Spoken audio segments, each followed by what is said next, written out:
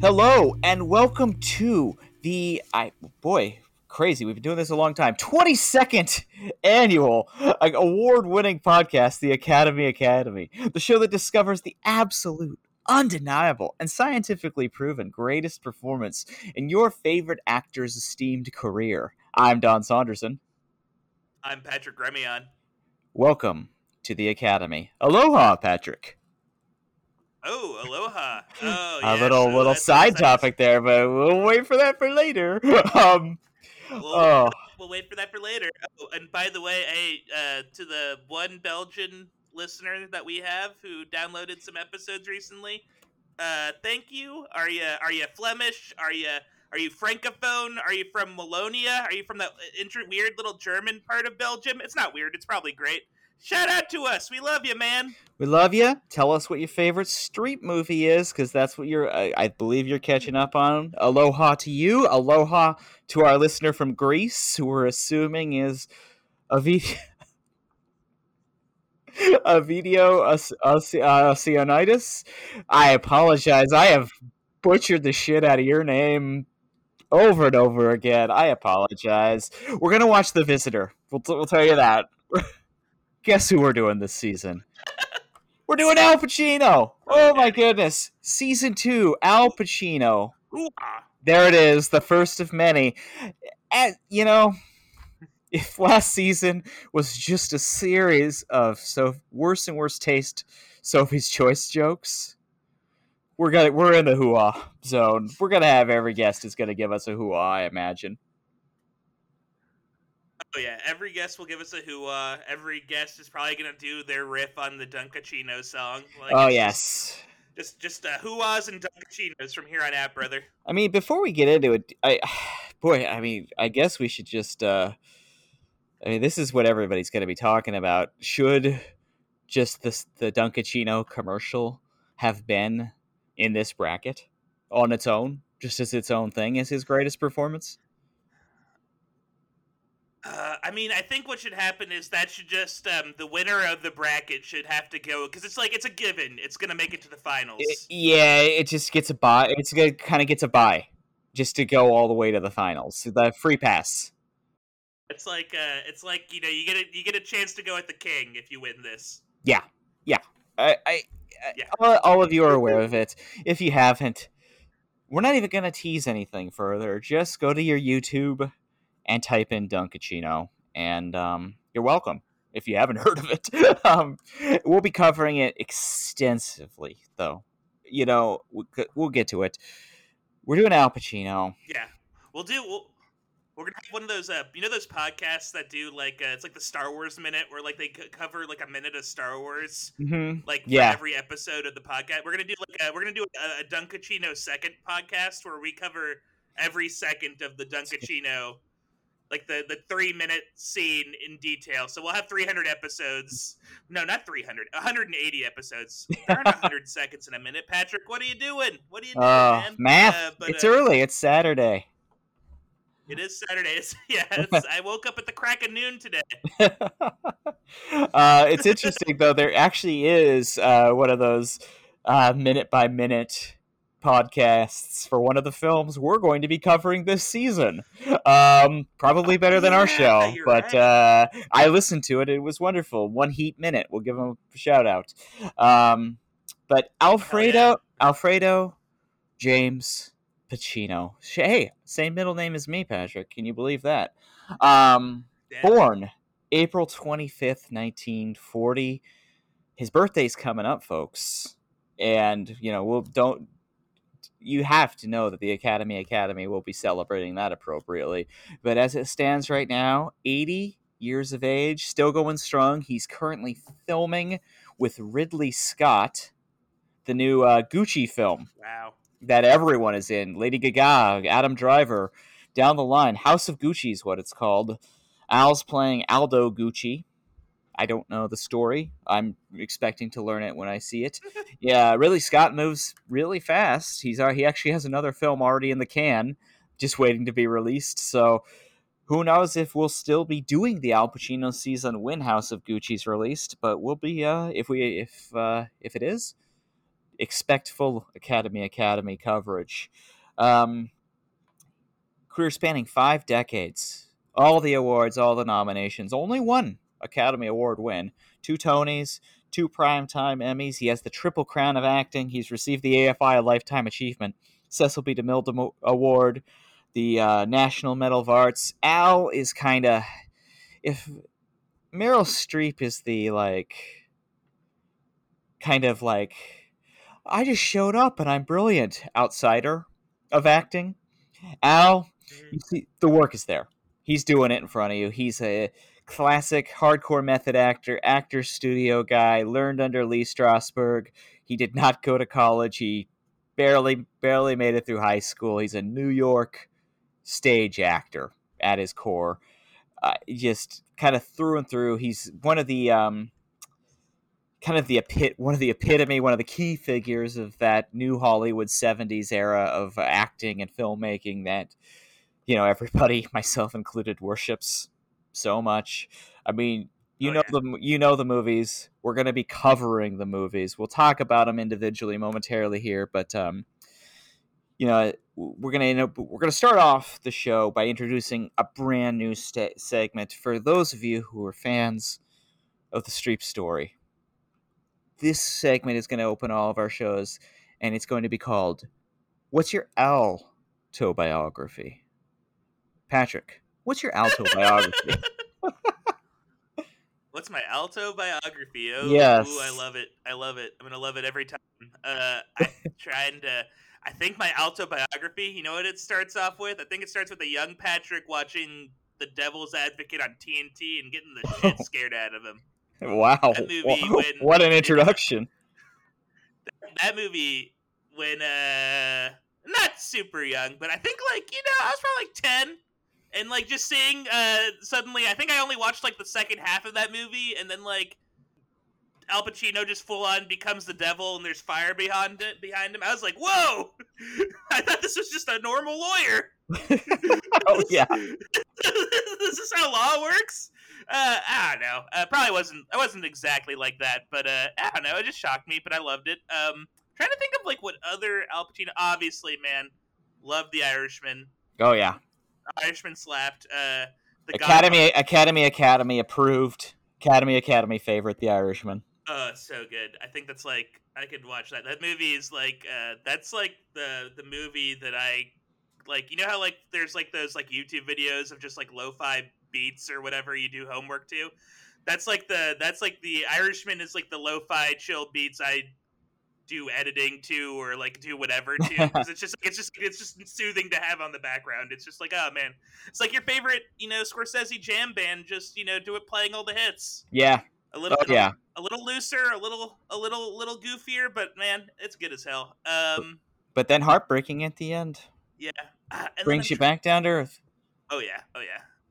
And then I'm trying to see Panic in Needle Park. I've seen. I didn't, but beyond that, I think The Devil's Advocate was really the only one I remember as a kid watching. I just never had a huge. Of course, I'm gonna think of something 30 minutes into the podcast, and I'll bring it up later. But just on the top of my head right now, I cannot think of an Al Pacino. I just was never super, because I never watched all the. I watched Goodfellas. But he wasn't in Goodfellas. I just never watched a bunch of Pacino stuff as a lad. I wasn't a Pacino. But what about yourself? You were telling me off air that you were a bit of a Pacino freak. Yeah, my alto biography is I'm looking back through his filmography, and I know that 1990s Dick Tracy was a film that I really anticipated coming out. I was very excited. 8-year-old Don was very, very excited about that. He of course plays Alphonse Big Boy Caprice in that movie, and I didn't realize at the time that that movie is essentially Warren Beatty assembling all of his new Hollywood friends to play a random makeup-filled rogues gallery of villains. To me as a kid, I was like, this is wild. This is so cool.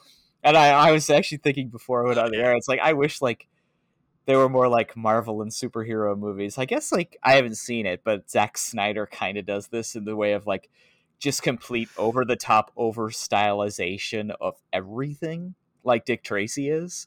Like, I'm excited to actually rewatch Dick Tracy because I don't think I've seen it in quite a long time. But when I was a kid, I was just fascinated by it. And of course, I told my brother we were doing this season, and he launched immediately into "Somebody get me Dick Tracy," Al Pacino, Big Boy Caprice impersonation, because that was a big one around my house. Patrick, full disclosure, I was Dick Tracy for Halloween around 1990, Oh, that's 1991, so good. complete with a yellow You got trench coat and hat that I was super to have a proud of. picture of this. I'll see if we could You track. have a picture of this. I'll see if we could track one down. I'm sure my folks have one somewhere. But so I was Oh man. very interested in that, and then of course 1990 was also the same year as The Godfather Part 3, and I hadn't seen Oh The yeah. Godfathers yet at that point. But the double VHS copies of the films loomed large on my dad's VHS shelf, and I remember it was nominated for a bunch of Academy Awards, and I thought Al Pacino's haircut seemed very strange in it as a kid. And I just like it was like, oh, this guy seems like a very serious character. Like he's like I guess like we talked about it in our Streep story. Like Meryl Streep at that time seemed like, oh, these are kind of like mom movies in a way to 1990 Dawn, at the same way that Al Pacino movies Yes. seem like dad movies in a way. And maybe as an 8-year-old trying to like get to be buds with my dad, I was kind of like, oh, this seems like adult and interesting. And I've always been like, very very interested in kind of that area of art. Mm-hmm. I know that like I always think back like Pulp Fiction and Lion King came out in a very comparable time period. And I was so much more interested Mm. in Pulp Fiction and kind of like the unknown of it and kind of the like danger of it. And I think Al Pacino, because he was so like he made movies that were clearly for adults outside of Dick Tracy, I guess. But he was the bad guy in Dick Tracy. And he like one of my favorite things, even to this day, I was just watching some special features actually before we jumped on of one of his movies.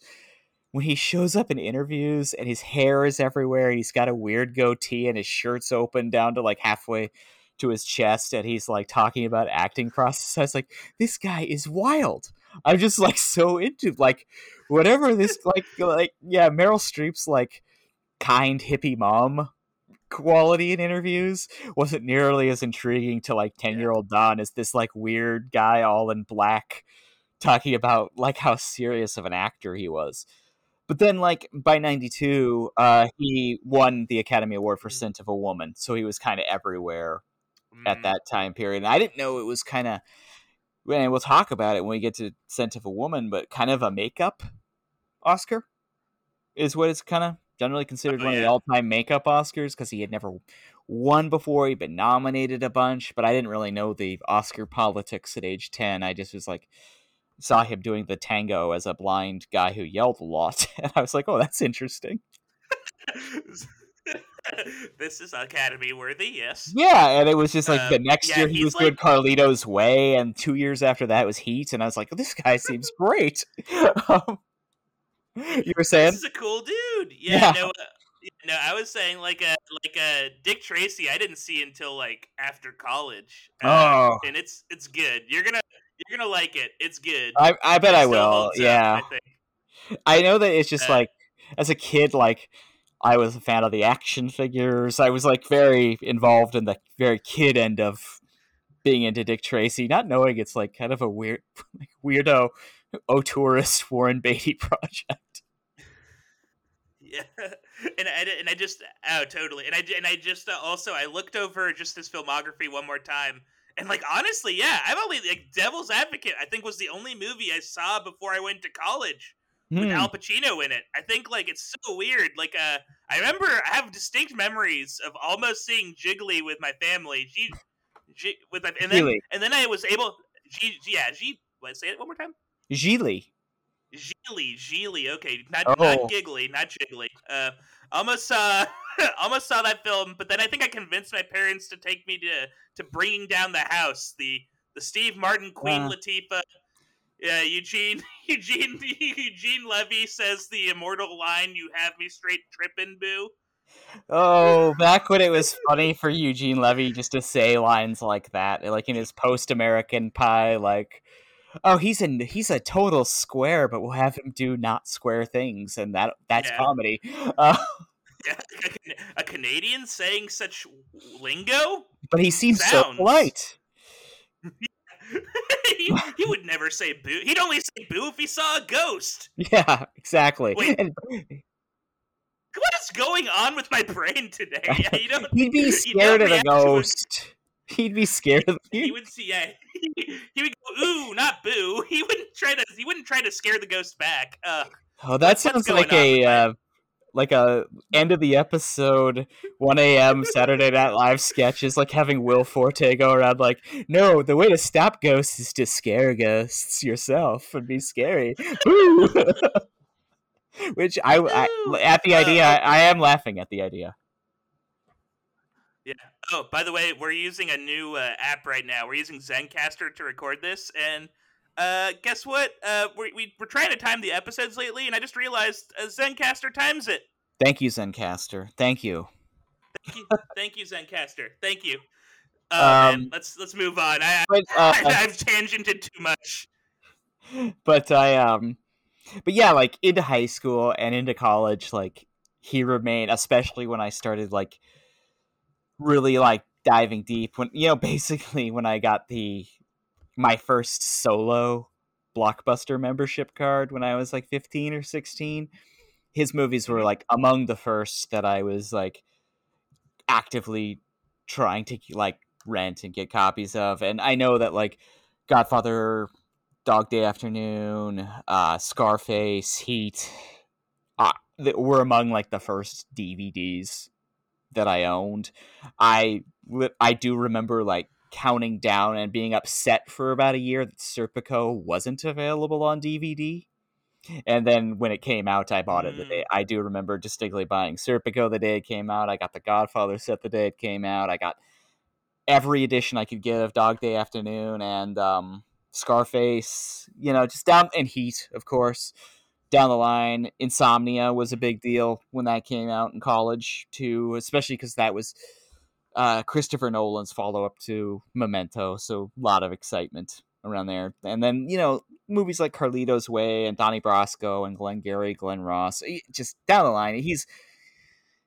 If I hadn't seen very many of Bangers. if I hadn't seen very many of the Meryl Streep movies, I've seen almost every one of the movies that we're covering for this season of the show many, many times in a lot of cases. So I'm excited to kind of, especially with like Patrick saying, hadn't seen things like Dog Day or Heat. This is very exciting to hear kind of a little, actually, I'm going to be honest with you, Patrick, for you and some of our guests who may not have seen some of these movies.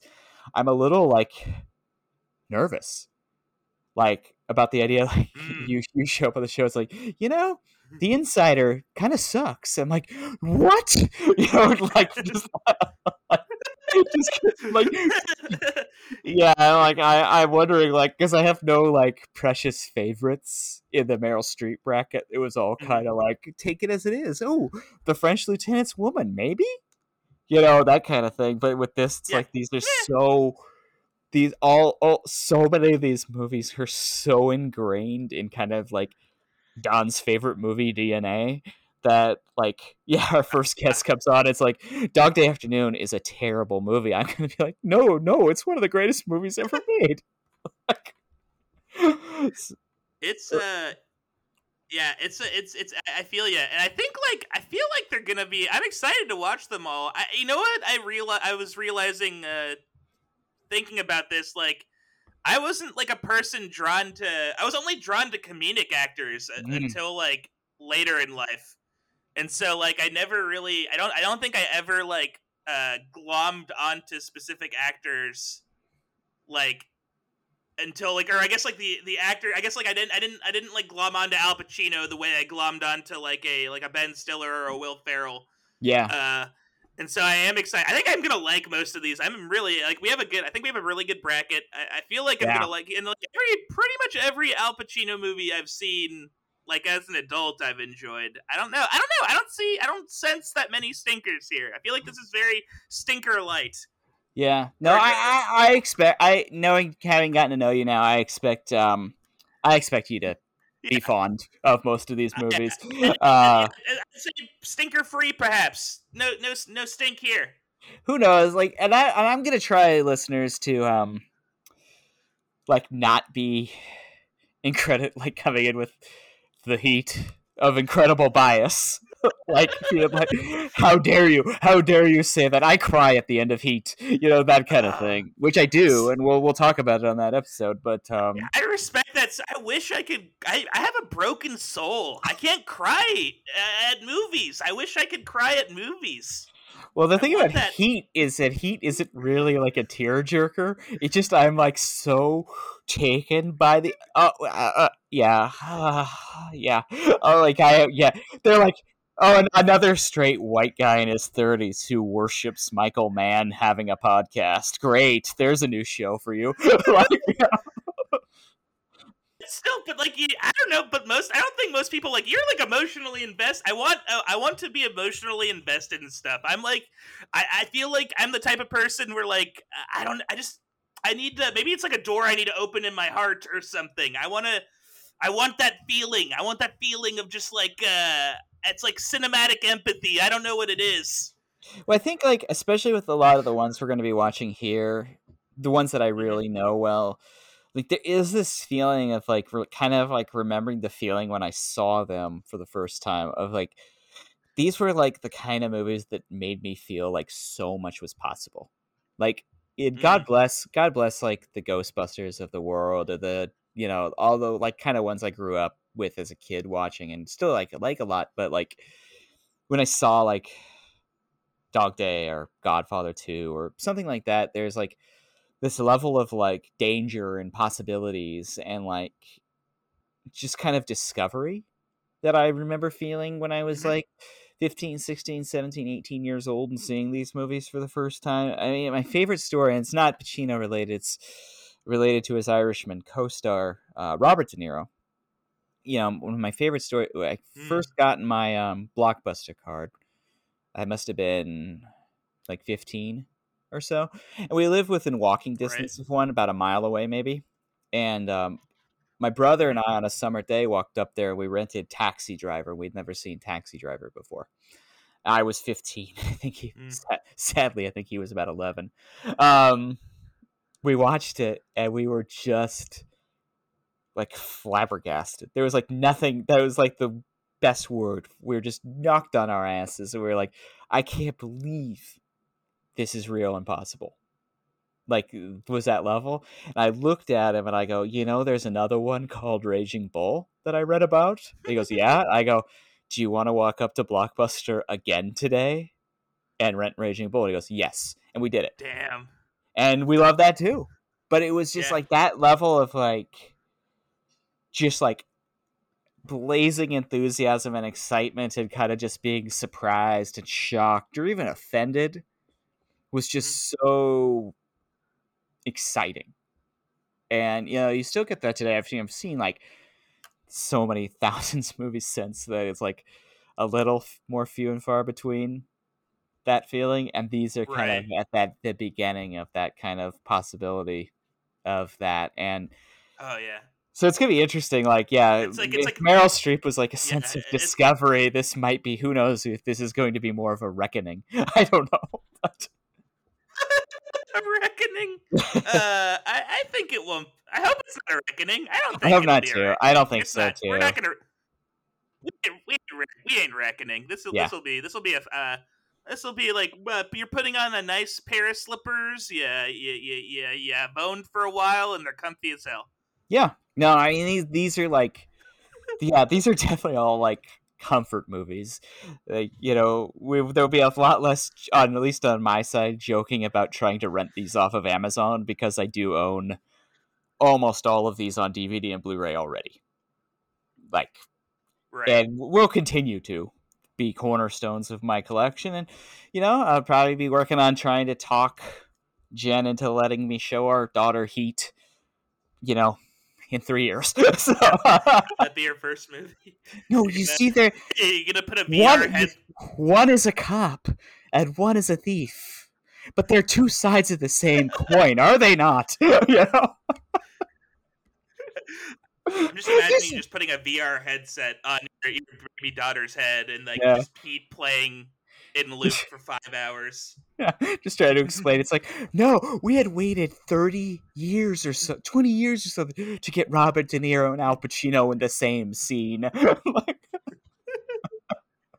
I do love that, I do love that part, though, that, there is a shot in The Irishman of Al Pacino greeting Harvey Keitel toward the end of it.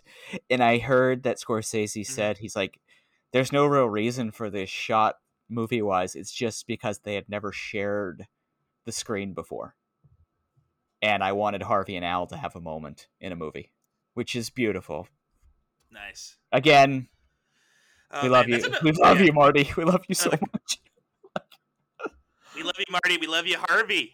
Yeah, we love you, Harvey too. Oh, absolutely. Gosh, I don't know. I would. Keitel bracket?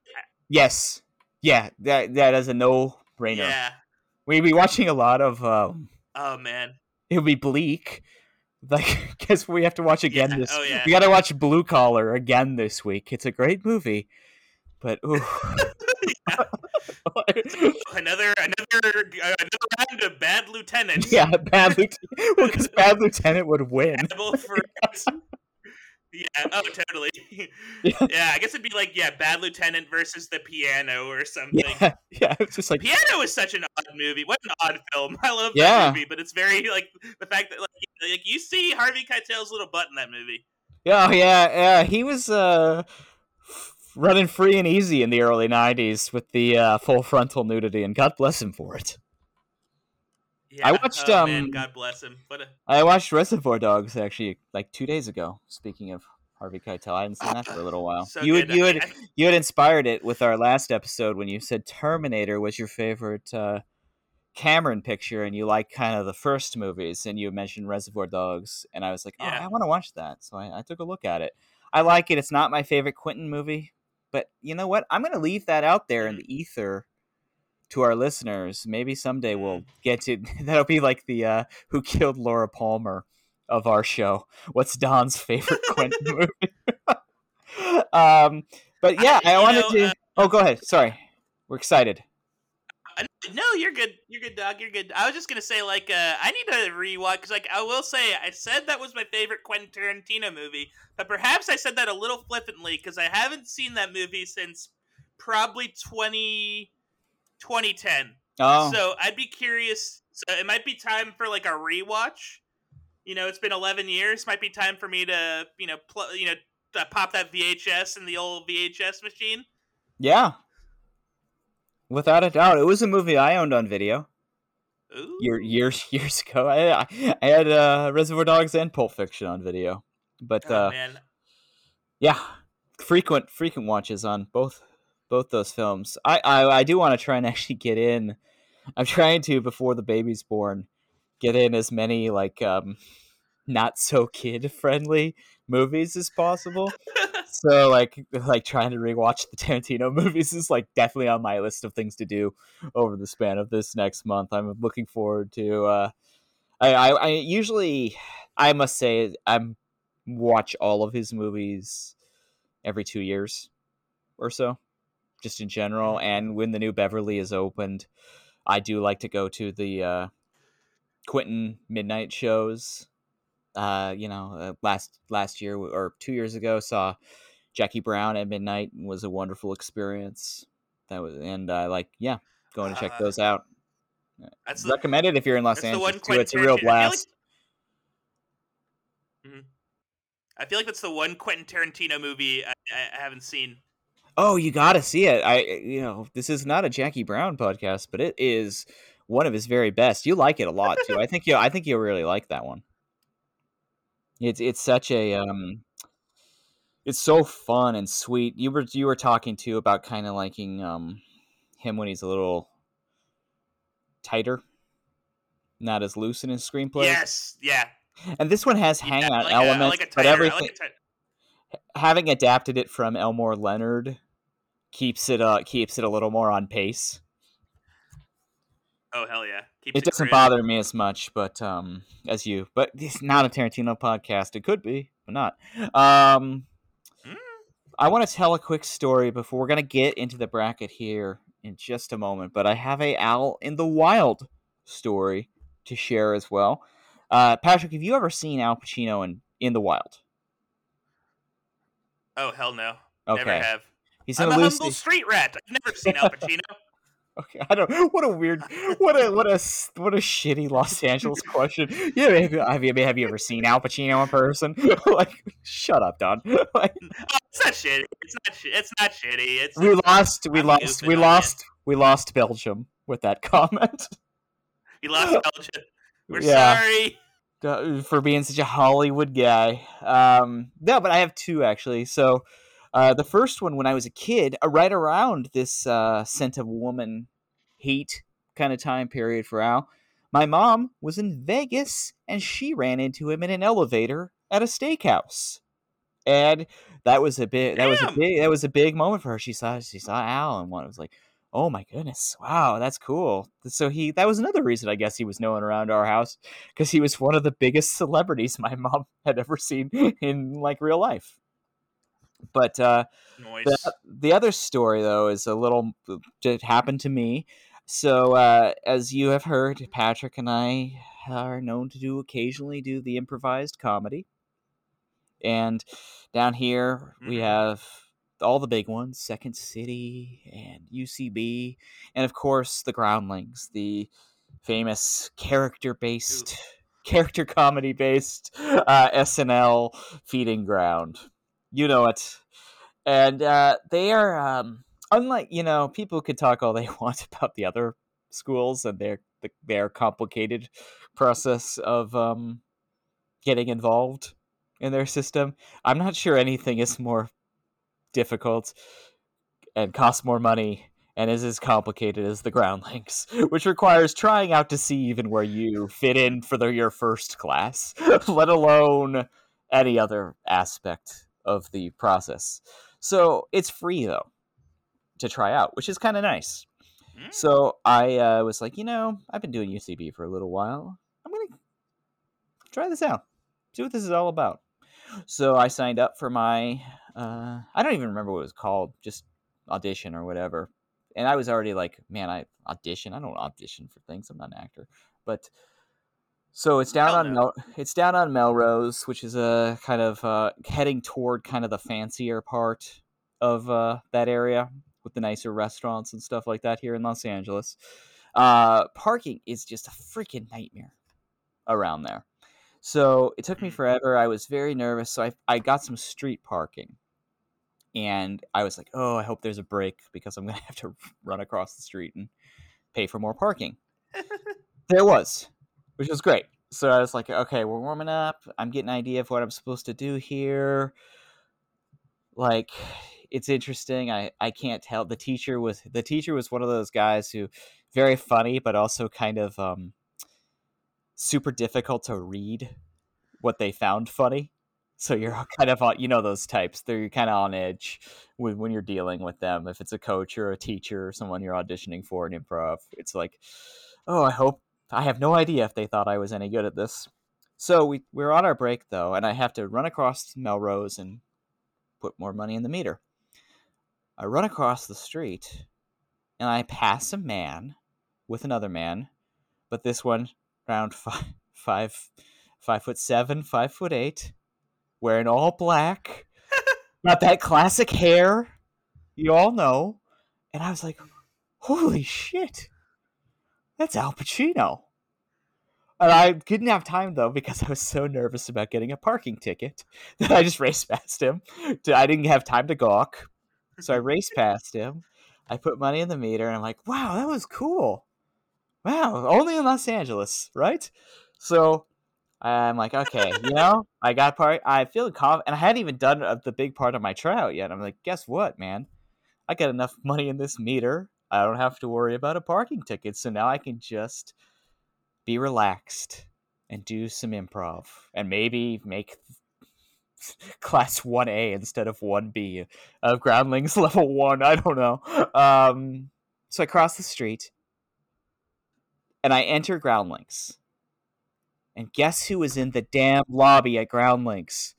Al Pacino is standing in Sure the as hell. lobby at Groundlings. And I'm like, one, is he trying out? Is this what I'm up against? Or two, it's like, what the hell? What the hell is Al Pacino doing at Groundlings? Like a Saturday afternoon at like 11 a.m. I was like, what the hell? Does he have a kid or like a nephew who's trying out or like trying to show off Oh, their like he must 201 skills or he something? must have he must have a large son who's very into improv. I could see that. Yeah, Like, it's like I wish he could have been a serious theater actor, but no, he's a groundling. So he's oh there, man. and he's leaning up against the wall, and I realize he's leaning up against the wall of the classroom I'm about to enter. So I go inside, and I'm waiting for my turn. And if you think that there is pressure in thinking you're going to get a parking ticket, imagine the pressure knowing that the greatest actor in the world is on the wall on the other side of you as you're trying to do goofy ass bullshit make em ups. Needless to say, I was assigned to Groundlings 1B, not 1A that day. And I texted Yeah, my it's hard to do like your. yeah, I texted my There you go. improv team and I said, "There's a new kid on the block for an improvised comedy here in Los Angeles, and he's one to be on the lookout for. It's Al Pacino." And that's my one run-in with Al Pacino. It was surreal, very cool, and totally threw me off my improv game. And I hope It to see is. him Yeah, again it is hard someday. to do your like Yeah, it's hard to do your like Doctor Dildo character when like Yeah, Al Pacino is in the room.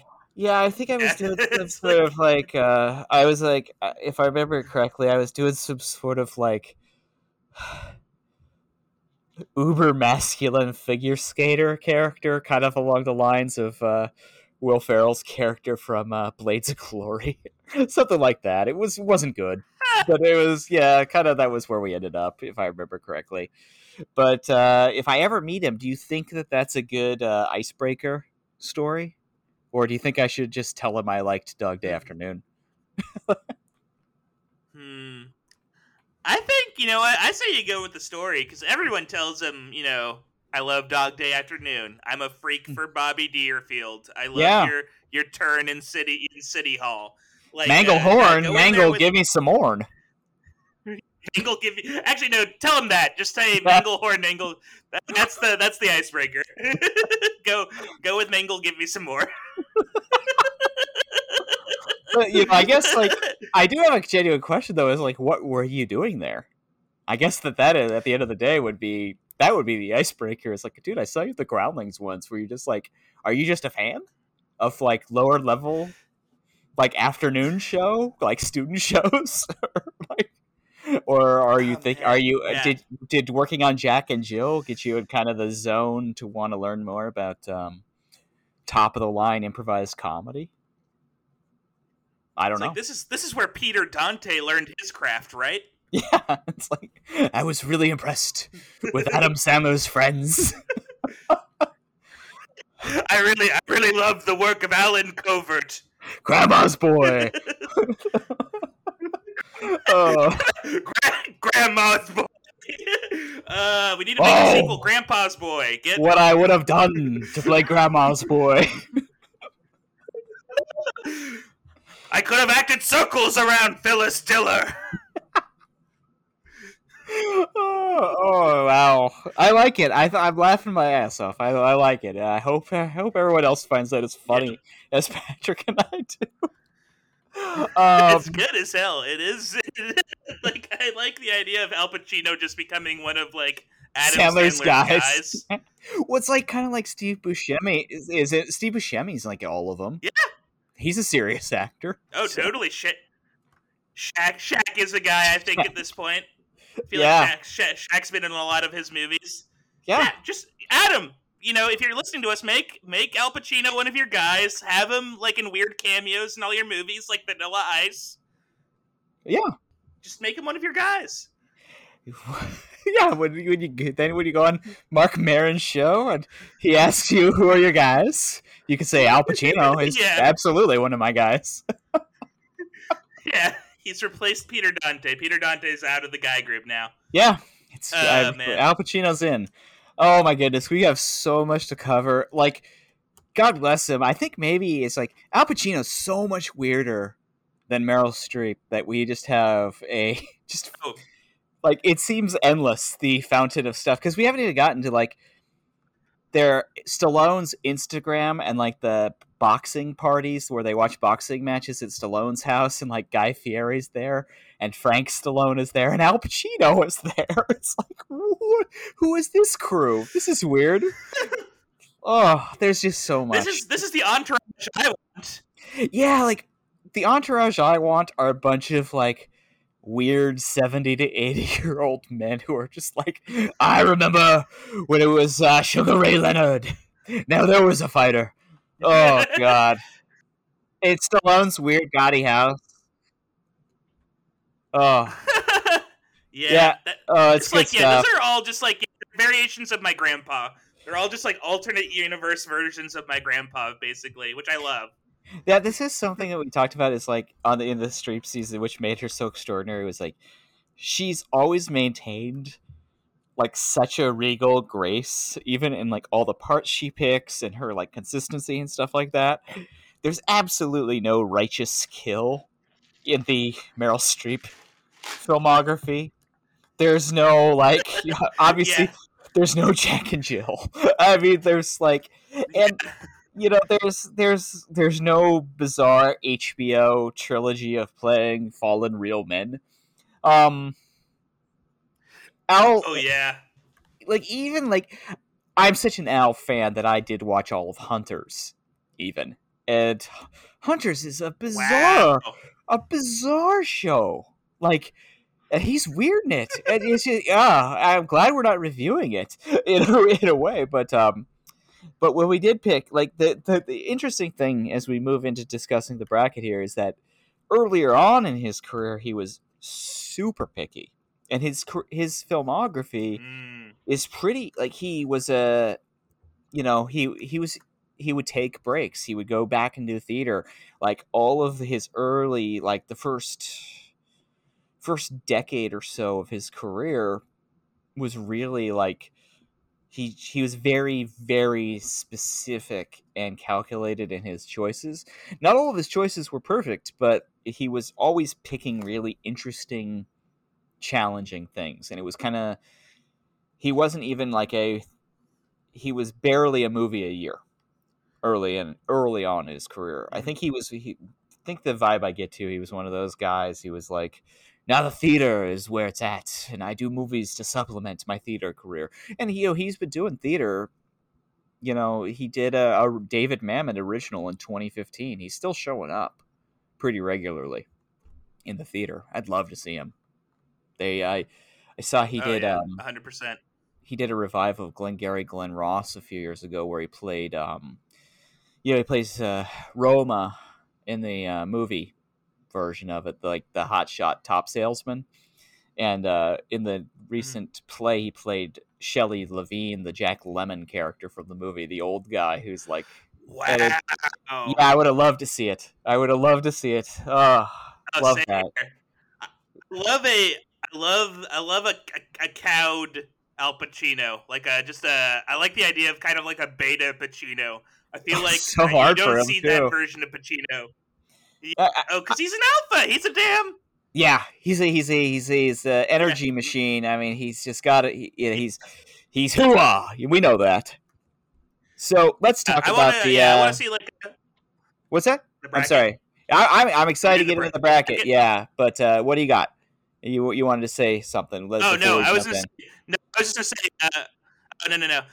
There might be a little lag between both of us and Zencaster. So if it seems like we're sometimes a little talking over each other, please give us a little give us a little, just like it's our first day on Zencaster. Give us some peace. We got weeks to go on Al Pacino. You'll probably hear many of these stories again. I'm sure I want to share my Groundlings story many, many times. Oh hell yeah! No, I cannot wait. I Hey, touched I'll be here. I touched God. So God, I touched God. Let's get into the bracket. Let's do it. So much like 16 films, 4 regions. Hopefully the regions are thematically solid. We're going to do some bonus episodes as well, like we did in the last season. We'll tell you about a couple of them today, and then we'll also save a few for surprises down the line. But the first region of the bracket, all of these are killer movies, just all the way through, by the way. But first region is the it just rolls off the tongue. The title of this region, it's Portrait of the Alctor as a Young Man. And you get the picture. These are some of his earlier films. Starting it off next very week, actually, The Panic in Needle Park versus Dog Day Afternoon. Now, I have not seen Panic in Needle Park yet. I've had it in my DVD collection actually for like nearly a decade, and for some reason it just never got pulled off the shelf. But you've seen it. Yeah, I've seen it. So this is like the one Al Pacino. This is probably the quietest Al Pacino movie we'll do. This is a very like quiet and like somber film to my recollection. I don't think it has a chance in hell of beating Dog Day Afternoon. I don't like unless like Dog Day Afternoon is not what I think it is at all. Like I'd be very surprised. I think this is like Panic in Needle Park is definitely like this is like this is the underdog. This is like It was his first major film role. There are a lot of interesting things about it, though. I mean, I'm particularly intrigued by the fact that Joan Didion and John Gregory Dunn wrote the screenplay. I think that's quite fascinating. I'm currently reading the book it's based off of right now, and I'll have a full report next week for that episode. Yeah, I'm really excited to see this one finally. I mean, we'll get to our kind of like overall picks after we get through everything, but Dog Day Afternoon is one of my to me it's an all-timer movie just in general, not even in the Al category. I love this one. I love it so much. I can't wait to watch it again. I do have a recommendation for you, Patrick, and for our listeners. This morning I took a look at the documentary The Dog, which is the story of the real life guy that Al Pacino plays. It's currently streaming on Amazon Prime. Very, very interesting movie and story that I really recommend as kind of a supplemental piece to Dog Day Afternoon. I thought it was just a great film. A very, very sad movie. You know, this is only one day in this guy's this guy's life, which turned out to be difficult and strange the entire way through, and Dog Day Afternoon only portrays one day out of it. But I'm excited. Yeah, I'm excited. I like this matchup a lot. We have a wonderful guest for that episode who is also, I mean, I don't think he'd be offended if I said it. He's a bit of a wild card. So who knows? Who knows? Like I have no idea what direction he's going to go in. So I can see him voting for Panic in Needle Park. I can see him. I can see it. It could go anyway. There was more drama in this first episode than you'll see. I don't know. I know sight unseen where I'm leaning, but then again, Julie and Julia lost in the first episode. The first episode in the last bracket, so anything could happen. Yeah, it's true. And that was the one I thought would win. Yeah. And then on the other side of the portrait bracket is, of course, a big one. The Godfather 1 versus The Godfather 2. I mean... Oh, man. What more can be said about the Godfather films? We're going to try and figure it out. But, you know... That's an insanely tough bracket. Yeah, and I know that, like, I've always been a... film-wise, Godfather 2 guy.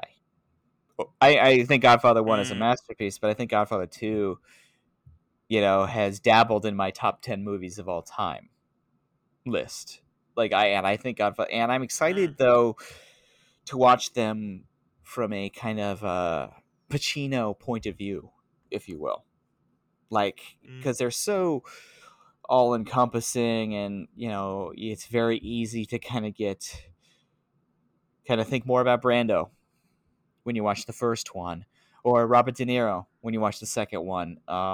That especially in the first one, Al Pacino is actually, because he's so quiet in it. He doesn't not have the show, like James Caan has the show your part, Marlon Brando has the show your part, and in Godfather, I think these are definitely proof though that he isn't just the hoo-ah screamer that you think he is. He's a little more he especially earlier on in his career. I've always had this theory that he kind of leaned a little bit further into the kind of the bigger side of his performances as things went on, but earlier in his career he was a far more he could be a little more nuanced. I wouldn't say far more, but he could be a little more nuanced. But hell, we're gonna find out. Definitely, yeah. Oh hell yeah! And I want to say, have you just on the subject of The Godfather? Did you ever watch the recut of Godfather Part 3? Oh, I have not. I really want to. Yeah, maybe we should. Maybe that'll be a bonus. Yeah, I've heard it's quite good. It's good. Yeah. I definitely want to see it as well. I have not watched that yet. I can't believe I haven't watched that yet. Godfather 3 is an interesting one. I think I've actually only ever seen it once. I've seen the beginning of that movie on USA Network like 10 times probably. Yeah. I've seen that. I feel like I've always seen like the first 5 minutes of it. Yeah. Oh my goodness. So that's our Portrait of the Actor as a Young Man division. Our next division is the Hooah division. As you would imagine, we're taking kind of a different phase of Al's career, and these movies are kind of the heart of the 1990s, wouldn't you say, Patrick? Yeah. This is I think these movies best exemplify a very specific era of Pacino. And we'll talk about it, but I just got this impression that because he won the Academy Award for Scent of a Woman, he may have gotten in his head a little that that's what worked, and ran really, really hard with it through the 90s and into the early 2000s. The first matchup in this division is the aforementioned Scent of a Woman taking on Oliver Stone's Any Given Sunday. I've actually not seen Any Given Sunday before. I'm really excited for that one. I've always wanted to see it. I have so many, my brother and my dad really liked that movie. I don't know if love might be a little strong, but they liked that movie at the very least when it came out, but somehow I missed it. Yeah, I've missed it too. And it's an Oliver Stone joint, correct? That is correct. Our first our first, but perhaps not last, Oliver Stone related appearance of this season. Interesting. I like me some 90s Oliver Stone, like JFK, Nixon. Oh yeah. Those are some bangers. He had a good run. He had a really good run. I mean, he's a total lunatic, but great run. A fascinating artist. Yeah. But I'm curious here because, as we all know, Al's won Academy Award. He's for Scent of a Woman. But unlike Sophie's Choice, actually, in our last bracket, I don't think Scent of a Woman is a favorite to win this thing, which is interesting. I don't. Does it beat Any Given Sunday? Who knows? I mean, or maybe it's better than we remember. Who knows? I don't know. Yeah, that's true. I've never seen it, so I'm not sure. But I feel like I don't know. Well, at the end of the bracket, we'll say what movies we think will win. Yeah, I'll leave my opinion towards the end. Yeah, I watched Scent of a Woman in a religion class in high school. What? That was the first time I ever saw it, and it's interesting because when you go to Catholic high school, the teachers, and God bless them, I totally get this. Every semester, I think you just gotta show a movie so you can recharge your own batteries. And like, just okay, we got 3 or 4 days here. We can just shut them up and watch this movie. But when you go to Catholic high school, they kind of have to figure out a way to like relate it back to some level of biblical teaching. And Scent of a Woman is quite a stretch to give a biblical reading, but I believe it's something about redemption, if I'm not mistaken. But I'm excited Right. when I watch the movie, listeners. I'm going to actually try and figure out the answer to that question as we go. To is how was this in my religion class? I mean, I remember we watched Forrest Gump in my history class, and despite that being not the world's greatest piece of history, I understand being shown Forrest Gump in U.S. history class because it is a mishmash of U.S. history. But Scent of a Woman is a bit mysterious for some religion class. So, it's funny when you say like a religion class. That reminded me of I took a film when I had my bar mitzvah. My parents wanted me to be connected to like the synagogue or whatever in some weird way still. So like every Wednesday we'd do like it was like a Jewish meetup or whatever, and there were like different classes, and like one of them was like a film class, and you would watch like Jewish, it was like Judaism and cinema and stuff like that. And I remember like the films that we watched for that class were Schindler's List, The Pianist, The Believer with Ryan Gosling, yeah, and I then remember that. and then the fourth movie was The Hebrew Hammer.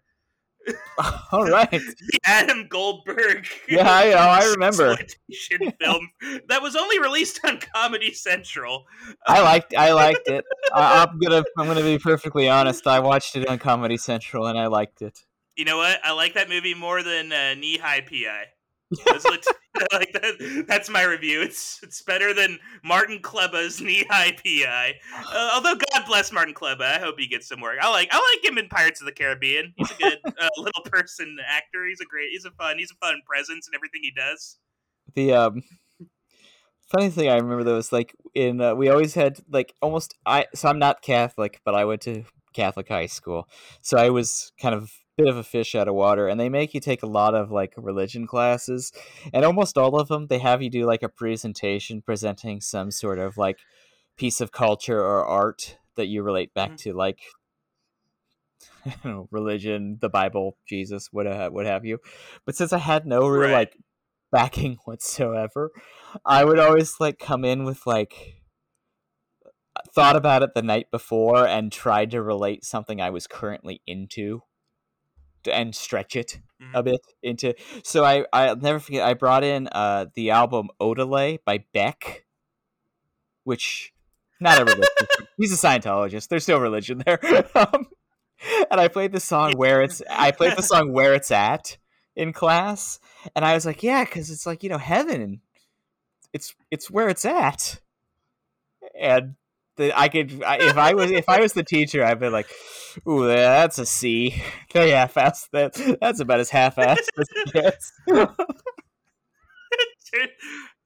There are 2 turntables and a microphone in heaven. It sounds like a great time. It's a party. It's like the club. It's like a 1970s club. No, it didn't work. It's just because I liked the Odelay album. And so on that note, who knows what wins between Scent of a Woman and Any Given Sunday? But on the other side, interesting matchup here. Donnie Brasco versus the Devil's Advocate. Very interesting matchup. I love Donnie Brasco, and I have not seen the Devil's Advocate, but you have seen the Devil's Advocate. Too young, by the way. I've seen too young, too scary. Patrick's review, too scary. Too scary. But I think like Devil's too scary. Ooh, it's fun. I think it's a fun performance. It's very like it's Pacino at his most hoo-ah. I think Devil's Advocate. I feel like that could be peak hoo-ah Pacino. And then to my knowledge, Donnie Brasco seems like a pretty conventional film, right? Like I feel like that out of all the 4 of these, that's like the most like that's like just like a pretty conventional like Hollywood film. It is. It's a really good film though. Like it's not like I mean a lot of the out of all 4 of these, I think based on trailers for the ones I haven't seen or the ones I have seen, it's kind of Al's most controlled performance. Mm-hmm. He's still doing stuff in it, but he's not the lead. Johnny Depp is the lead of Donnie Brasco. He's the titular Donnie Brasco. But Al's real. Like I saw this one at the New Beverly a couple years ago, paired with the Pope of Greenwich Village for an amazing evening, and Al's so good in Donnie Brasco. I'm really excited to watch this one again.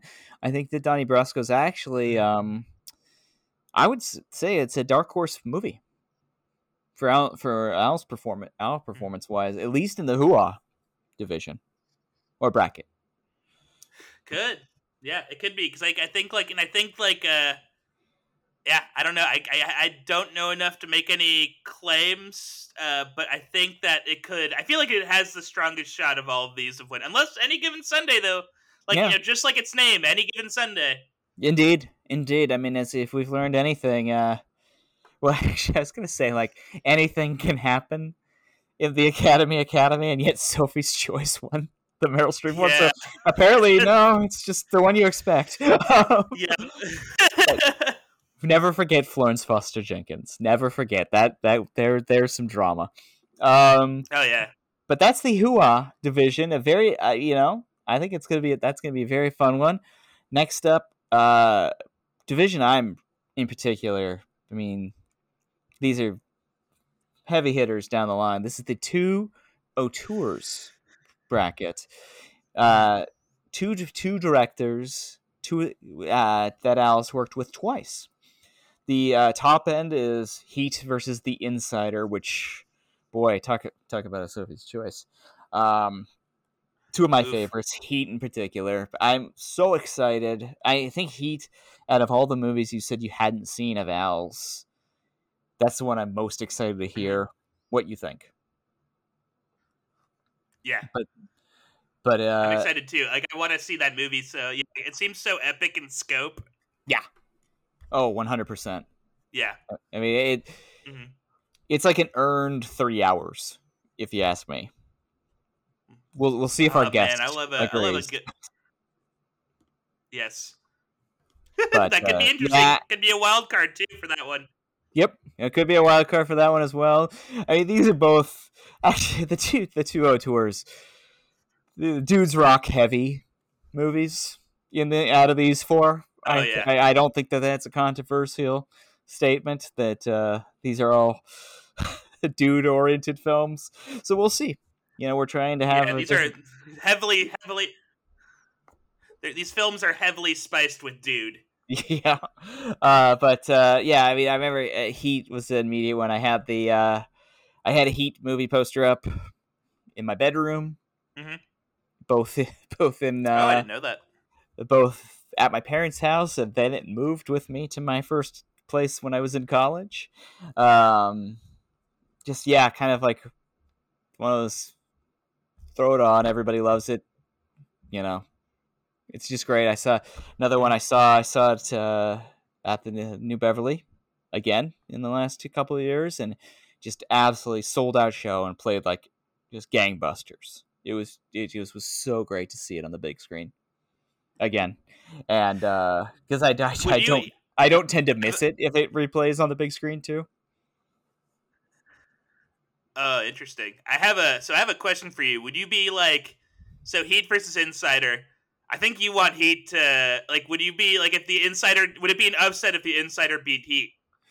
I think it would be, but it's because Al does not have, like, Russell Crowe has the showier role in The Insider. Oh, okay. So he's not the lead of The Insider. Okay, see, that's how little this like bad boy knows. Russell Crowe was nominated for The Insider. Al was not.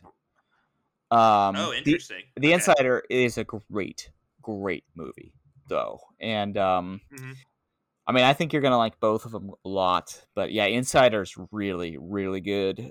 There's a lot of top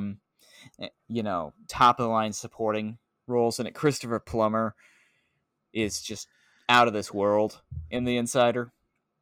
There's Bruce McGill, who was in, last time we saw him, he was in Silkwood playing one of the corporate suits who was chasing down Karen Silkwood. Has got a great scene in The Insider.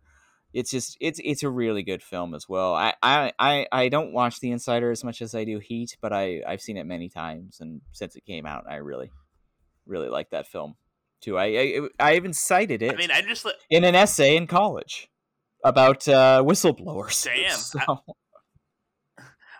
I'm just looking at this cast right now, and it's like Christopher Plummer, Stephen Tobolowsky, Debbie Mazar, Philip Baker Hall, Bruce McGill, Rip Torn, Michael Gambon, Gina Gershom, freaking Roger Bart, Cliff Curtis. Like fuck, like it is like yeah, a really that's a good stack. That's a stacked cast. it's a really good film about a topic you think might be kind of dry, but man Mm-hmm. really makes it. It really sings in in his hands, and he's got a really good nice touch with Al Pacino. When you see it, you'll see Al Pacino's some of the stuff he does in Heat is pretty wild and over the top. It's an interesting thing that we'll talk about it more when we get to that episode. But I was like very very like pro Robert De Niro for the first 10 years of Heat.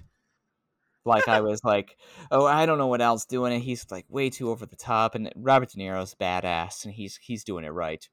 But as I've gotten older, and the more times I've watched Heat, the more I'm like, ooh, I'm a Vincent Hanna man. I really like what Al Pacino, the madness that Al Pacino brings to this. And there's going to be stuff we quote the rest of the season from Mm-hmm. Heat. It's infinitely quotable, and some of the lines he says are absolutely batshit crazy. So it's good stuff. I can't wait. I cannot wait to break the seal on for Patrick and Heat. Mm. But on the other side, so Michael Mann is one of our 202ers. On the other side, we're talking about Scarface versus Carlito's Way, 2 from Brian De Palma. Ooh, De Palms. Yes, yes. Another house favorite over here at my place. He is an acquired taste, no doubt. He is so stylish, but his movies are nasty at times. And we should probably just say this. Probably should say this ahead of time that Al Pacino is an Italian American, and he is playing Latino characters in both of these movies. Which, It's a little actually it's a lot yeah, problematic, and I'm glad that this kind of it's marks the end. These two films mark the end of Al Pacino ever doing stuff yeah, like and this. and there was certainly a time, especially I think with him, because he's an Italian American that Hollywood, the studio system, and thought he could kind of be a little bit of everybody, I guess. I don't know, but yes, Yeah, that time is over. it's Although he played oh man, he played Jewish in Hunters recently. Not a Jewish uh, man. you know what? That's true. I will say I am Jewish. I'm fine with Yeah. non-Jewish people playing Jewish. That's Mhm. me though personally. If you're Jewish and you do have a problem with it, please ream me online. You feel free to send me the meanest DMs. It's totally fair. That's just something. I guess like for me, it's like not as huge. I don't know because like I think of one of my favorite Richard Gere movies in the past decade was the movie where he played God, what is that film called? I'm looking it up. It has such a long name, so I want to say the name properly. It's Norman, the Moderate Rise and Tragic Fall of a New York Fixer, I which did is not like a see that one. Joseph Cedar film. Oh, it's so good. It's directed by an Israeli too. And what's Mhm. interesting is like every Jewish person from New York, like it's like they purposefully cast like non-Jewish people in these roles, and it was Hmm. like an interesting. I don't know. It was like an interesting. I think it worked for the movie. I think. Well, the thing too is like, man, the director's Jewish. Everyone involved's Jewish. No, nobody was harmed in the making of Yeah. this film. Yeah, we can move I, on from this. This can the same be said about Scarface though? I don't think so. hell no, God no. And that's our second Oliver Stone appearance because Oliver Stone wrote Scarface. Oh, interesting. I will say, so I'm curious about Scarface because, like, I've never seen it. I see it like it's so funny. Like, there was like a Mark Echo store at the mall I was at growing up, and they would just play Scarface in loop. at the Mark Echo store. But what's interesting is I feel like Scarface is like the birth. Like we were talking about, like Hoo-ah Al Pacino. Yeah. I feel like this is like this is like kind of like the birth of like how like Nicolas Cage, like he describes when he does wild stuff in movies. He describes his wild stuff as Western kabuki. I feel like this is like the birth of like Al Pacino's Western kabuki. Yeah. Yeah, if you look, there is kind of a demarcation line, and it actually was after the following film, Revolution. He took a 4-year break from films and returned with Sea of Love in 1989. But it's kind of like the end game for one era of Al Pacino and kind of like how you could argue The Shining is that way for Jack Nicholson, where it's kind of the end of one thing and the start of kind of what variations of what they did the rest of their careers. That isn't to say though that the thing about Brian De Palma's movies, we've kind of got, there's always kind of like a but quality to his films. Like there, you have to like put like little markers up, like, okay, we do need to address the elephant in the room about this, but at the same time, oh my god, they're so entertaining and they're so cool, and he's such a great, like, the flashiest, most stylish filmmaker around, and his movies are so seedy that you feel a little dirty, but at the same time you're like, I want to watch all of these. It kind of almost goes back to that like dangerous thing that I was talking about earlier in the episode about like when you're a kid and you're like, Snake Eyes, what's that? With Nicolas Cage, the Brian De Palma movie, which rocks. Yeah. It's a top 5 De Palma for me on a good day. But interesting.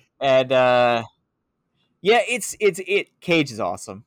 Gary Sinise, not a Cage show though. But I love both these movies. In particular, I love Carlito's Way. There's some stuff that a lot of Al Pacino stuff, I guess, gets quoted around my family's house, but Carlito's Way has kind of moved a little bit further in the quoting at our household. He does a couple of voiceover monologues that are kind of hit the unintentional funny scale pretty hard. I'm excited. Like, these are both very over the top performances.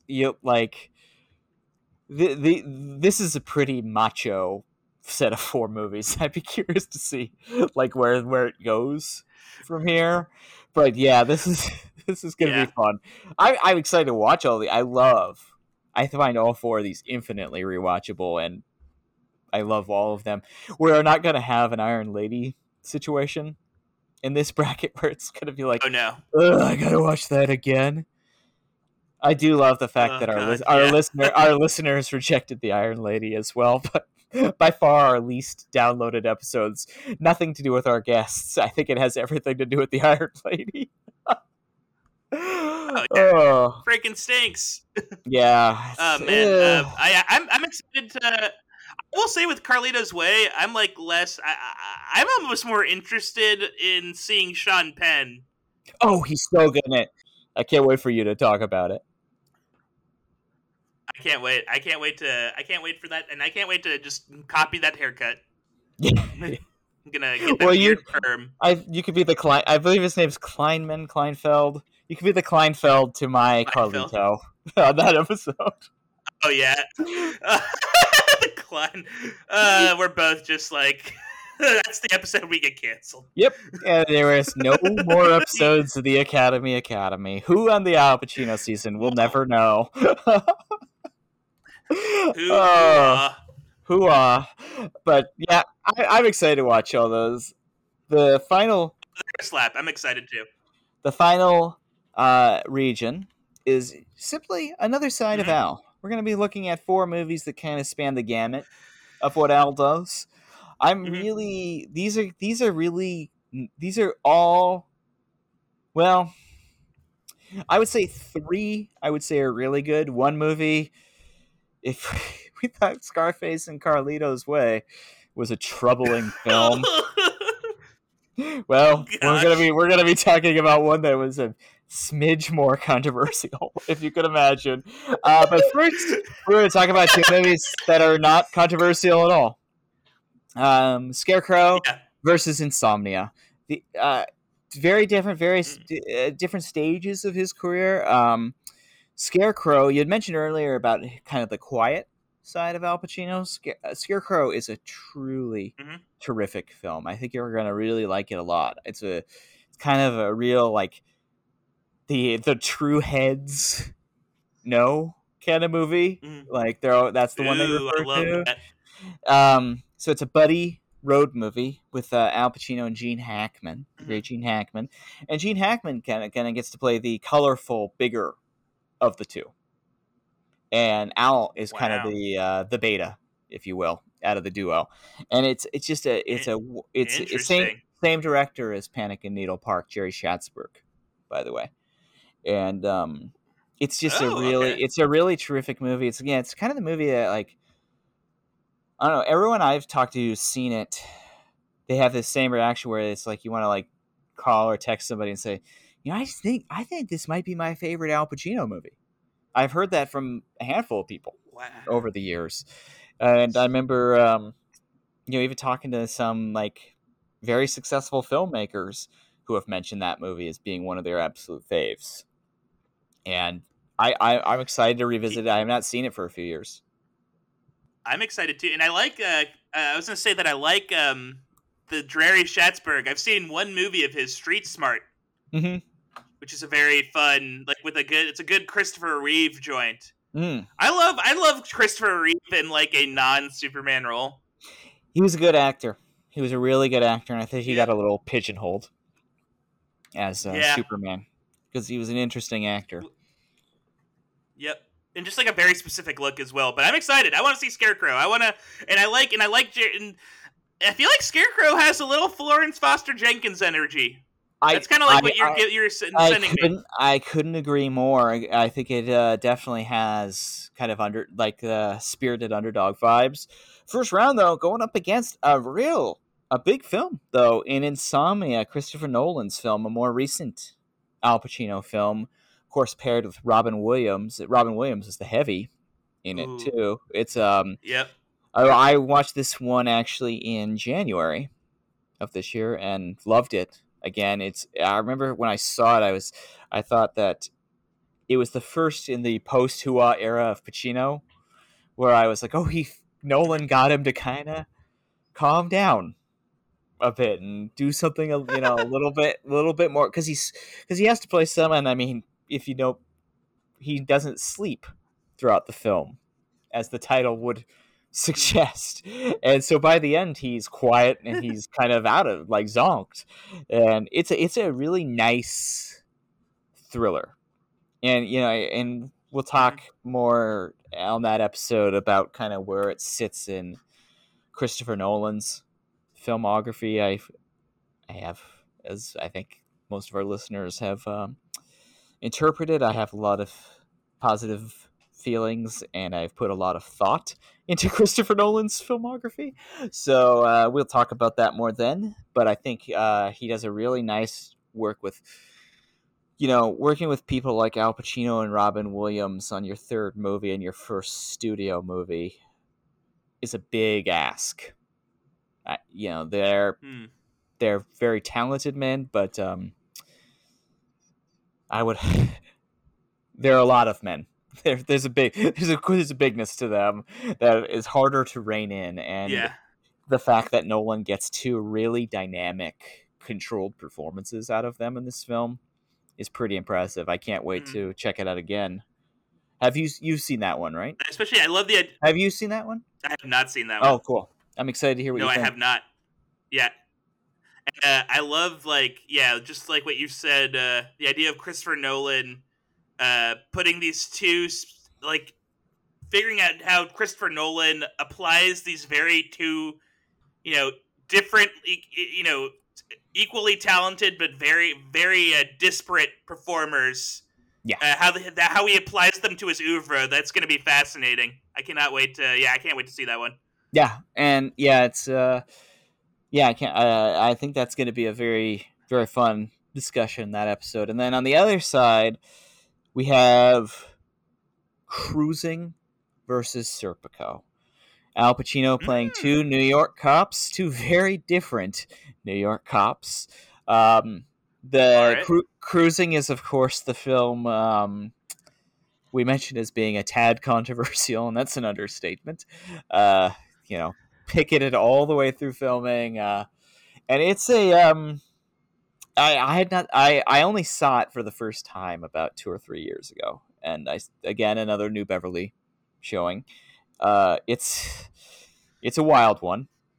Uh, yeah, Yeah. I mean, Yeah, there's a lot going on in that one. yeah, and then it's going up against um, Serpico, which I would definitely put as kind of one of the quintessential Al roles. Kind of Mm-hmm. up there with The Godfather, out there with Dog Day of those early ones, and another Sidney Lumet movie as well. I think on paper, you're probably Serpico's probably the favorite out of these two, but I know that I will not reveal our guest, but I know that our guest for this episode is a big cruising fan. So we'll see what happens on that one. Have you seen either of these two before? No, no, I have not, but I'm Okay. excited to see. Serpico is something I've seen referenced so much in my life that I feel like it's like, and I bet there's a bunch of movies on here that have been referenced, and I just have never put the pieces together. I feel like Heat has probably been referenced a million times in Yeah, various forms of art. if you've Yeah. listened to like comedy Bang Bang that John Gabris has been on, you've probably heard a Heat reference. We'll put it that way. There we go. Yeah, I've definitely then I'm probably steeped in Heat. Yeah. But I think yeah, I'm excited for both these films, and I know that like yeah, Cruising definitely is like a wild film, but I'm just as a curio at least I'm excited about it, and I love William Hmm. Friedkin. Yeah, and on I'm that like yeah. note, fans, listeners, anyone who has before the cruising episode, be sure to check out the Friedkin Connection, William Friedkin's infinitely awesome and entertaining autobiography. For the cruising chapter will be referenced to. If you want to hear me continue to call Al Pacino a hair actor, that would be where that came from. I am go. I am going on Amazon. Not Amazon. I'm going to go on go to the last bookstore on earth. I'm going to find a non Amazon Los Angeles company to listeners, get this last book. And I definitely bookstore, Skylight Books. Check them out instead. yeah. Don't get your books off of Amazon. Yeah, but I think it's just. Uh, I mean, we're talking. Just, I think this is 16. This is just going to be very fun. 16 fun, wild mm. movies. Oh, I was going to mention too. If you feel dirty after watching Scarface and Carlito's Way, just get ready for Cruising. Because Cruising is an unsettling film at times sometimes for movie reasons and sometimes for outside of movie reasons, but it's quite the experience. Um, but yeah, I mean, what are you thinking here? I know that a lot of these movies are new to you, but do you have a an early pick? Oh, I do actually. I think my prediction. I'm gonna kind of go out of left field because I think there are some clear ones that probably will win it. But I'm gonna go with like a bit of an underdog this time. I think it's gonna be Serpico. I think Serpico takes the whole Okay, cake. I think yeah. I mean, I think I don't think that that's a crazy prediction at all. Um, I am gonna go with.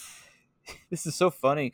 If this was to happen, we'd have our first episode of each season have the winner come out of it. But I'm going to pick Dog Day Afternoon as my pick. Uh, Ah, man. I just think. on paper, that one has got the right vibes for me right now. Mm.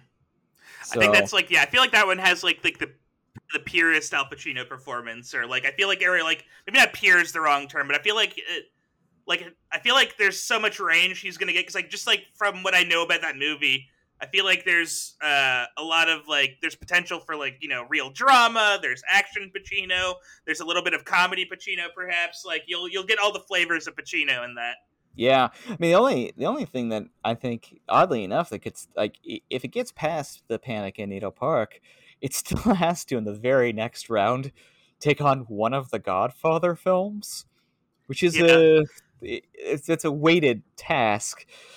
So we'll see. Mhm. But I mean, imagine the drama if Dog Day Afternoon and Serpico, which could happen, face off in the Oof. finals. Is Patrick going to be giving money to our former guests to swing the vote? Will we have a quiz show level controversy on the Academy? Am I? Oh, I don't know. I promise. My Patrick promise is nary a quiz show. I will not quiz show. I promise this. This is my big promise. I won't give money. I won't be portrayed by whoever played the guy in quiz show. Who is? I've never seen that movie. I know so little of quiz. Rafe Fiennes and John Turturro are in it, but I've never seen it, so I don't know who the titular quiz show is. Who is Mr. Quiz Show in this? Who's Mr. Show? I mean, but if we want to do a little bit closer to Pacino, I mean, I don't know if you're running some level of an Ocean's 13 style scheme, or perhaps a two for the money with Matthew McConaughey type scheme. Neither film made the bracket, but they do exist as movies that Al Pacino was in.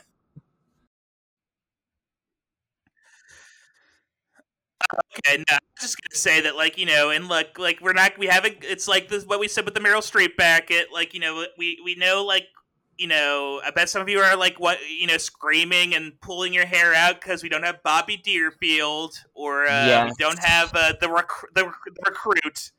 But where the fuck is Manglehorn? Where the fuck is Manglehorn? Give me my Manglehorn. Yeah.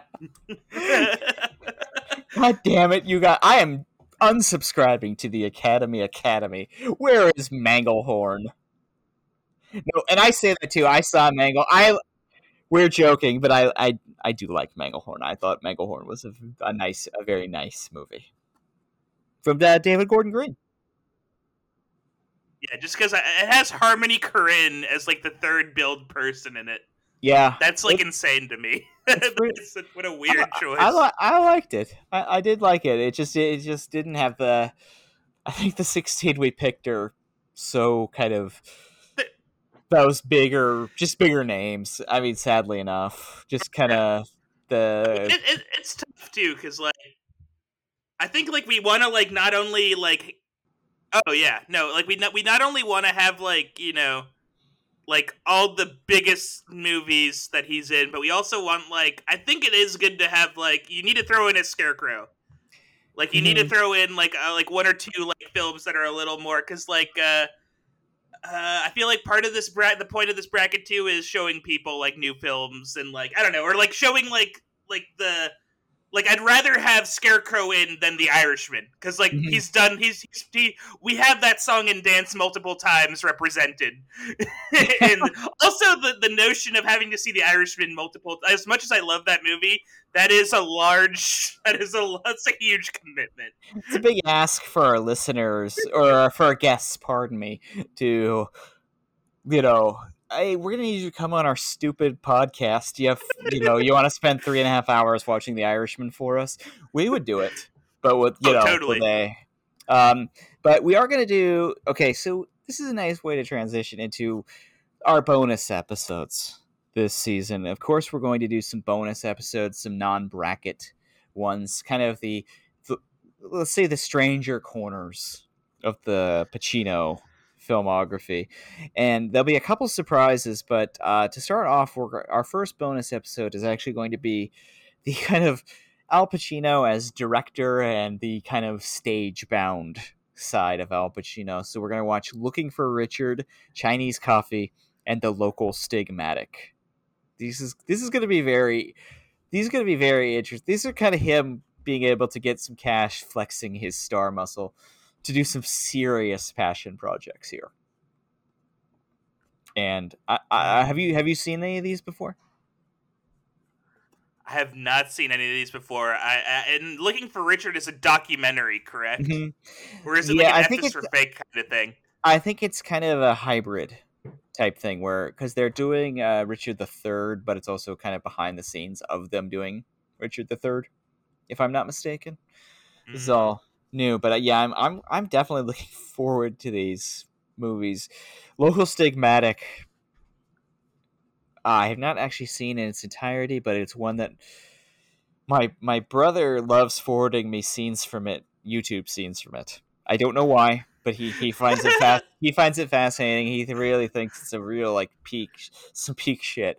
So I'm looking forward to seeing the entire thing because I've only ever seen clips of Pacino going pretty big in these clips, but he's so awesome. Our next bonus I'm looking forward to episode. it. It looked to me. Oh, go ahead. Sorry. Oh yeah. I was just saying, to me that looks like Local Stigmatic sounds like the title of a Ministry album. Yeah. Like huge, just has huge, like just has, to me that's like a huge, like that sounds like an industrial rock. Like that's like a Nine Inch Nails song. Yeah.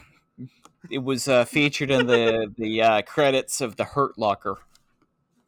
Yes, that's like what Jeremy Renner was listening to, like Yeah, before he went out to to get him commit jacked war up, crimes. or yeah, Yeah, get him real jacked up. Uh, yeah. but our next bonus episode, this is probably, and I have a curveball that Patrick does not know about. Ooh, So get ready, curve folks. it. This bonus episode What? is bonus episode is probably going to be one of the most talked about episodes of the Academy. Yes. We're calling it Weird Pacino. We're gonna watch Dick Tracy. We're gonna watch Jack and Jill, and we're gonna watch Gigli. Huh? Gigli is the What? curveball. Get out of town. We're gonna watch 3 movies that are at best weird, at worst could be torture. Oh god, Geely's gonna be. I can't wait. That movie's gonna be. Oh, you. Oh man. Boo, you got me straight tripping, Don. Yeah, so get ready for that one. After all of our talk about the heavy duty dudes rock acting that we're going to be going through with the other 16 movies, Dick Tracy, Jack and Jill, and Gigli. Get ready, folks. Oh man, maybe Cue up Dunkachino on your YouTube. Because, oh my goodness, get ready, folks. That one is going to be truly a very special episode of the Academy, wouldn't you say? Oh, I can't wait. I can't wait to burn my brain watching Geely. Yeah. Watch it. Oh man, I cannot wait. I'm excited. I do love Martin in breast joint. One of the books we're going to be using for our research this time around is Karina Longworth's book on Al Pacino. Much like Meryl Streep, she wrote one about Al Pacino, and 10 iconic roles. And the final role actually is Al Pacino in Jack and Jill, is one of the essays she writes. And I noticed in the special thanks section, she of course is married to the filmmaker Rian Johnson, and in her dedication she wrote, "This book and its author are indebted to Rian Johnson for his love, support, encouragement, and perhaps above all, his willingness to watch Jack and Jill." Which I'm like, oh, that gets me ready to go. Oh man! See, who knows? When I hear Rian Johnson now, yeah, generally, that makes me wish for like a Yeah. Way you go. Oh no, I would you say Jack and Jill is generally considered Sandler's weakest? Actually, I would say that okay. Hear me out. I think there actually is like a reevaluation. I feel like there's been like a recent. I think Sandler. I think it has a little more clout than like. I feel like there are some movies. I think part of it too is he made some even worse movies than that because like he did like Blended and like Just Go With It. Like he had Ridiculous like, a Six comes to mind. Ooh man, that movie is not a fun film to watch. That's a bit of a slog. That's a tough one. If we've made anything clear over our 25 or so episodes, we love Sandler. We love the Sandman. Oh, but yes, the Ridiculous Six. I couldn't even bring myself to that one. Oh man, yeah, that gem should have stayed uncut. That is a Yeah. gem that you keep in the earth. You I, keep it in the earth. You don't get, sometimes you keep polishing and you find out it's still just a piece of shit. So yeah, just you keep polishing it, and you hope that turd is like a diet. Nope, you're just polishing an ancient turd. That is you found some fossilized elephant feces, my I friend. sanded it down enough and it turned out shit through and through. Yeah, But you can't. Yeah, you can't. I'm looking forward to this episode regardless. I'm looking forward to I already know myself to say like I'm gonna come on and be like, you know what? Jack and Jill? Pretty good. Pretty good. I have to admit. 10 out of 10. Yeah, turns out love it. Super funny. But Yeah, yeah. Dunkachino is in Jack and Shipman Jill, Brett, so it can't be all bad if Dunkachino is we in got that to do film. it. And our final He, bonus episode that he's we're like, going to announce. Oh, sorry. Sorry, Patrick. We are like very jacked no, up today. oh, dude, we're hyped on coffees and whatnot. And But Al I was gonna say too Pacino. that like all the oh god, some sweet Pacino. But Yeah. all the reappraisals about Jack and Jill have been centered around like or Al Pacino's performance in that movie. So Yeah. I'm excited. I think it'll be fun. Yeah, me too. I'm thrilled to be doing that one. And then our final announced bonus is should come as no real surprise. We're gonna do a full scale deep dive chat on The Irishman, and Oof. I'm excited. I'm excited for that one. That'll be fun. I love it. That's like I've seen that movie probably 5 times, which is like that's so much of my life I've spent. That's like a day of my life I've spent watching The Irishman. It's so good. It's all worth it. Everything. It's just yeah. It's like it's like Martin Scorsese just doing like the fish jam rock version of what he does best. I can't. It's great. It's incredible. Yeah, it's. I mean, we'll talk a lot about the themes and so forth, but it's a real monumental work, a modern classic, if you ask me. And I Oh doubt yeah. my opinion is not going to change on this next viewing of it, but I'm sure we'll have a lot to dig in on with it when it comes to that film. If you if you need more Irishman content, we'll be here for you on that. But I am really excited for this season. I think I think that this one's going to be a little funkier than the Meryl Streep one was, just Mm-hmm. based on the films themselves and kind of the wild swings that Al takes, even in his best films. He's rarely like as regal and controlled as Meryl Streep is, but he is a truly great actor and truly great movie star in his own right. And these are movies that I turn to just for fun regularly and have for a long time, and Mm-hmm. I'm excited to talk about them. I'm really thrilled and excited to hear what my co-host Patrick has to think about a lot of these ones that have meant so much to me. I hope he doesn't hurt my feelings. Man, I think it's gonna be like this is like an actor that I've been meaning to like deep dive into for a long time. So I'm excited. Like that's like my favorite thing about this doing this podcast is I get to like widen my film knowledge, like my Mhm. breadth of film knowledge and like just films I've seen in general. And I can't wait to learn and grow, baby. Oh, definitely. I can't wait to find out who wins this thing. I can't wait for that weird Pacino episode. We got a heck of a great lineup of good Yep. guests coming up for this. Oh yes, We've got the first round completely booked, if I'm not mistaken. yes. Couple returning champs as well. Indeed, yeah. If you had some favorites or frankly, some enemies, they could be back. Ooh, But yeah, we got a ooh. fun batch of people. We're starting next week with Panic in Needle Park versus Dog Day Afternoon. Recommend watching both those films, and if you have time, watch The Dog, the documentary around the story of the true story of Dog Day Afternoon. I think that helpful to your watch. But we're gonna have a lot of fun this season. We're glad you're all along for the ride again. Tell your friends, tell your enemies, even more so maybe. Check us out on Twitter at the Acad for all updates and late breaking Pacino news. If you have a, I mean, I don't think we're going to be able to top word on the streep or breaking, any of that. But if you have some good Al Pacino related puns, let us know. We're going to be announcing. If you have any questions or puns, send us an email at the Academy Podcast at gmail.com. That is the Academy Podcast at gmail.com.